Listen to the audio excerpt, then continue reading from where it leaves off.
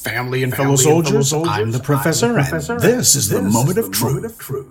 As that package details, President Biden heads into the new year with some pretty negative momentum, pretty low poll numbers, real questions in the Democratic base about his handling of the war. Some good news on the economy, but hasn't really broken through yet. As we take a step back and we're about to enter an election year, how do you see things? Oh, that moment when you realize the propaganda ain't working. Well, I think it's wide open. I think Trump could win. He could win in Pennsylvania. I can see him growing. I can see the minority vote sloughing off a bit.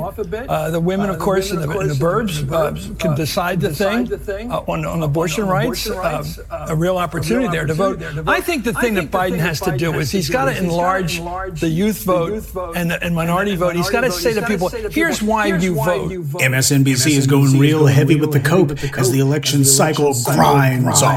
I mean, when you dig Chris Matthews, of all people, out of mothballs so that he can talk about the election, that's how you know you're in trouble. The voters here, when you talk to them, right, the things that they think about the most are the fact that the kind of quote-unquote black agenda, things like voting rights, police reform, things that disproportionately impact African Americans in this country, kind of got laid by the wayside, right? And that's not all Biden's fault, right? That is Congress's problem. There are there's a filibuster in the Senate, but voters don't care about that. And I think what voters haven't heard from President Biden and Vice President Harris just yet is what does the next 4 years actually look like? For this segment on Morning Schmo, Joe, they bring on this guy Eugene Daniels. By the way, has anyone checked to see if he's related to Lee Daniels? I'm just asking for a friend. Every time he starts talking, it's nothing but gibberish. MSNBC frequently has this guy on, and they make it seem as if he's some sort of contributor making some sort of contribution. He just sounds like someone who has one small tidbit of an idea to say, and then he needs 7 minutes to say it. He has no special knowledge, not even any stats to quote. What gives? He supposedly works for Politico, but I can't imagine why. There's absolutely nothing that's ever come from his mouth that's even been memorable. Though I do recall that every time he shows up on air, he makes sure to show off his painted fingernails. Now, this guy was talking about the same empty, stale talking points as the Democrats, but also you notice how he said this was the black agenda. That's how you described it. The kind of quote-unquote black agenda, things like voting rights, police reform, things that disproportionately impact African Americans. Voting rights, police reform. He said that was the black agenda. Voting rights, all that means is vote for the Democrats. And police reform, which means we have these racist murderers with badges get sent to a civil rights museum after they kill a black person. Everything that he says was approved of by the Democratic National Committee. All of it just talking points tailor-made to not offend the white moderates, read casual racist. He claims that these are things that people are talking about. Family, we've been here before. 4 years ago, when Biden was running for president, he was forced to make actual promises to black people, like his Lift Every Voice plan and his White House Police Accountability Commission, and supposed to be a George Floyd Policing Act and a John Lewis Voting Act and a whole bunch of other stuff. Just out of curiosity, whatever became of any of those? As soon as the white media announced that Biden had won the election, he immediately said he wasn't going to do the Police Accountability Commission. He said that he didn't have time and that Congress should handle it instead. So he ran on that promise. He won the presidency with that promise, but he had no idea that he wouldn't have time for it. And there's absolutely no excuse for Eugene Daniels not mentioning Biden's broken promise about that White House level Police Accountability Commission. After all, it was Daniels' employer, Politico, who reported on it. But I guess Eugene Daniels doesn't read his own website. All you Biden bots out there, can you say bait and switch? Or better yet for yourselves, can you say suckers? And as for voting rights, that's a trick bag. The Democrats' definition of voting rights means to allow illegal aliens to vote. That's where they're going with this. Black people are able to vote now, regardless of the Republicans' feeble, pathetic attempts to put stumbling blocks in our path. The problem is not that black people haven't been registered to vote. We already are. The problem isn't that black people don't have access to voting stations. We know how to elbow our way into the proceedings. We did it 3 years ago and handed Biden the White House and handed the Democrats control of the House and the Senate. We handed it to them on a silver platter. We did that. So the problem isn't black people being able to vote. The problem is we're tired of voting for nothing. That's the problem. And if the white media was honest, that's what all of their programming about Biden's black voter problem would be about. Instead, we got this Eugene Daniels guy sitting here saying the GOP is filibustering. That's the issue. Gee, did Republican filibusters block the Asian hate crime law? Did Republican filibusters block the national gay marriage law? Or did the GOP vote for both of those things? When it comes to everyone else, the Democrats bring results. But when it comes to black people, on cue, we hear the same old, it's the GOP, they're blocking us, there's nothing we can do, now go and vote for us. So even if Biden began giving lip service to voting rights, that would be irrelevant to us. And even if he began giving lip service to police reform, I would ask, what has he done since he made that promise back in 2020? And of course, Eugene Daniels says absolutely nothing about reparations. Now, why didn't he mention reparations? Well, as I've told you, reparations is like truth serum. It would be such a big and disruptive policy, everybody is forced to have to declare where they stand on it. There's nobody who just shrugs their shoulders and says, meh. But as I've told you, if you got some Negro who's terrified to talk about it because they have some non-black co-workers they don't want to get on the wrong side of, their primary interest is in not displeasing others. They could care less about their own empowerment. And then you have those other Negroes who are in relationships with non-black people. Their primary terror is in losing their interracial sexual access. Here Eugene Daniels is, in the New York Times no less, with his white partner. Reminds me of another MSNBC fixture, Jonathan putting on his Capehart. He also was featured in the New York Times with his zaddy. The white media wants their bootlicks to fit a certain profile, so they stick to the stock, sanctioned, safe language that the DNC tells them to say. And in the process, they become part of the problem.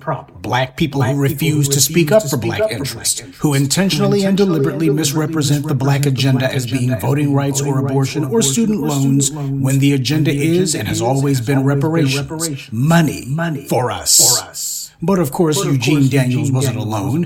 When the white media's got its back against the wall and they're really desperate to sell the soap, they always make sure to have on multiple bootlicks. They usually come in pairs like butt cheeks. So up on deck, you got Al Sharpton. Isn't it their task to tell people to vote for their interests? It's not about Biden or Trump. It's about you. Do you want the right to choose? Do you want voting rights? Do you want student debt loans forgiven? Do you want to see police reform? Vote for yourself, and therefore you have to vote for Biden. Someone should tell Al Sharpton that we are voting our interests for the first time in a very long time. And since the Democrats are not putting our interest on the ballot, none of their candidates are representing our interest on the ballot, we have no interest in voting for them. Now, Al Sharpton was at that phony reparations committee signing in New York last week, and yet here he is just a few days after that on MSNBC, and the subject is why black voters are not enthused about voting for Biden, why clearly black voter turnout is trending downward. And he doesn't say even one word about reparations, or about any money for us, or legislation specifically for us. By the way, on a side note, Joy Reid said that anyone talking about reparations is a Russian bot. Remember when she said that? Since Al Sharpton was at a reparations committee signing, I wonder if she'll call him a Russian bot now. I'm just asking for a friend. See, the white media thought that this reparations thing would go away after the 2020 election. They thought that their A-dunce cronies and other bootlicks would dispel the energy. But they didn't. We're still here, still pushing the boulder up that hill. So since we didn't get tired and we haven't moved on from this issue, they're instead trying to co-opt the issue altogether, to take it over and redefine it so that they can invalidate it. Al Sharpton is part of this. He talks about abortion, which is mostly done as a sop to white female voters, and student loan debt forgiveness, which also mostly benefits white women. He doesn't connect reparations to black voter turnout, doesn't even mention it, because he knows the white media he works for doesn't want to promote that idea at all. Not because it wouldn't win elections, but precisely because it would win elections. The problem is it would win it the wrong way, by overturning the racial pecking order. The message that the white media has been hammering us over the head with has been crystal clear. If black voters don't get back on that treadmill and vote for nothing, then we're in for a rude awakening if Trump wins next year. And to that, I'll ask the same question that I asked in 2015 when Trump was running in the primaries. What is Donald Trump going to do in the White House that Obama hasn't been allowing to happen all along? And the same applies now. What is Trump's second term going to do that he wasn't doing to us in his first term? They claim that he's going to be enacting the kind of racist policies nationwide that we've seen in places like Florida. Okay, and here's my answer to that. What have Democrats done in Florida or anywhere else in America to push back against the race-baiting laws that trash like DeSantis have enacted? What have they done to declare war on the racist right? Nothing. So they're already letting these red state racists trample on us. The only difference is bootlicks like Al Sharpton get to have a TV show, and Eugene Daniels gets to work for a white media website, and Jasmine Crockett gets to be in Congress. This is all about scaring us into improving their lives while they ignore ours. They know exactly what they're doing. What they don't know is whether or not it will work. Now, as I alluded to a moment ago, the white media is also trying to invent political stars out of whole cloth. Back in the spring, it was those two goofballs in the Tennessee legislature. And just in time for Christmas, they're trying to make Jasmine Crockett the next big thing. More like the next big nothing. I am so excited that my colleagues across the aisle care about sexual abuse, considering that the front runner right now for presidency is kind of just been found liable of sexual abuse. Every time we seemingly have a hearing on voting rights, we talking about the fact that people are cheating. So let's talk about who's cheating. I got a few articles. But when we start talking about things that look like evidence, they want to act like they blind. They don't know what this is. These are our national secrets. Looks like in to me. Yeah, keeping it classy. This is the kind of black woman that the white media approves of. This is supposed to be a Democratic rising star. Loud, profane, quote-unquote, sassy, and wrong. And notice how none of her white Democratic colleagues had any problem with her asinine behavior. That's how you know they're the ones who put her up to it. She wasn't going off script with all that nonsense. She was doing exactly what they told her to do. This is the kind of black woman that they approve of having around themselves. This kind of sassy, like character. Another bootlick who toes the party line and says nothing about our tangibles. She's just so eager to be the next Kamala Harris, you can smell the desperation on her. Now, if being like Kamala means that she'll be rejected by black voters on a national level and crash and burn the second she runs for office outside the cozy confines of her congressional district, then yeah, she'll wind up just like Kamala. But if she thinks that means she's going to be a senator or governor, and beyond that, no doubt president, then she's an even bigger fool than we thought. But if she thinks that she's going to imitate Kamala's antics and get to the White House, she won't. Actually, this practice of doing all of this showboating and such, it didn't really begin with Kamala. It actually began with Barack Obama. He's the reason we see these fools keep doing this. When Obama won that Senate seat back in 2004, it was excruciatingly obvious he wanted to be president. He made the predictable denials of this, and he said that he would complete his term as senator before seeking higher office. But the second John Kerry lost the presidential race, Obama was immediately running around to every natural disaster he could, like Hurricane Katrina, and he made it a point to get into bickering contests with every one of W's administration officials who appeared before him in the Senate. Anything to get in front of those cameras.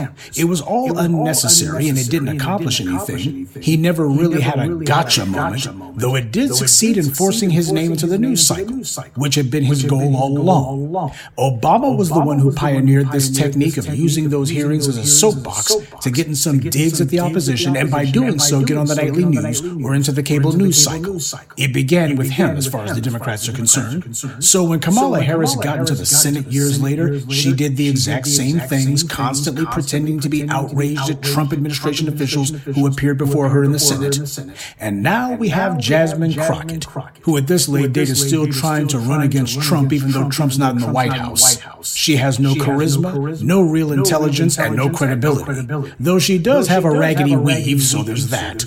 Here she is doing anything to get the white media to cover her. She begins cursing in Congress because that's putting her best foot forward, I suppose. But this is who the white media is trying to big up next.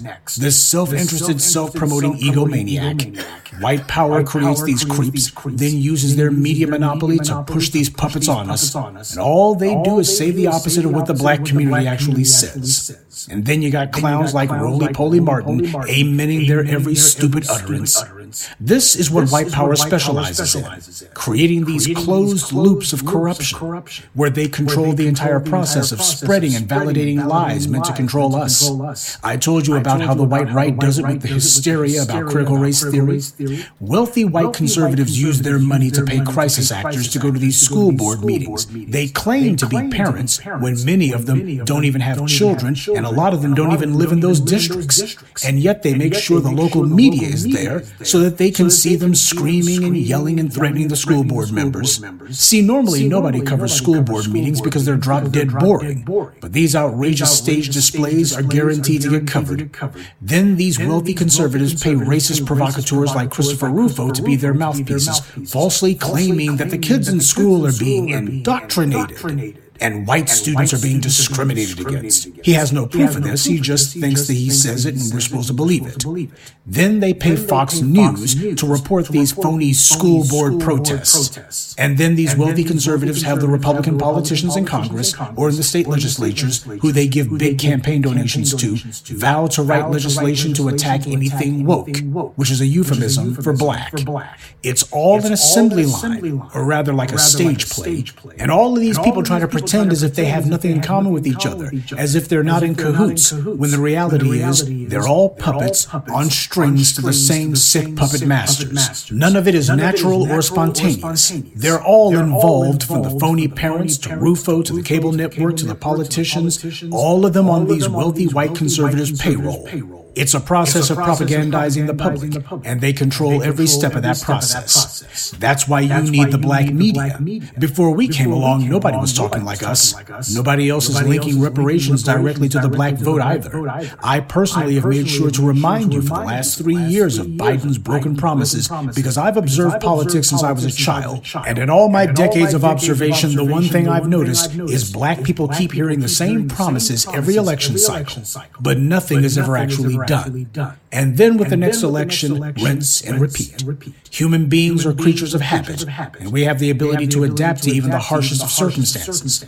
This ability is one of our strongest traits, but it's also our greatest weakness, in that we can become acclimated to oppression to the point that we stop fighting it, because we've adapted to it. To practice becoming adapted to abusive conditions is no measure of strength. Adapting to hardship should be a temporary thing, not permanent.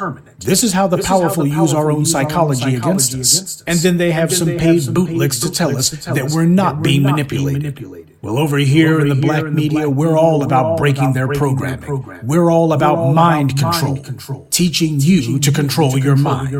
The white media is coping hard as they realize all the scare talk about Trump doesn't seem to be working, particularly with black voters. They're still hoping that at some point, though, just keeping up the steady drumbeat, sometime next year, black people will simply lose our resolve, throw up our hands, and resign ourselves to our fate as we vote for nothing once again. That's what the plan is. That's what they're hoping for. They can't conceive that black voters will do what we did in 2016 when we let Hillary swing in the wind.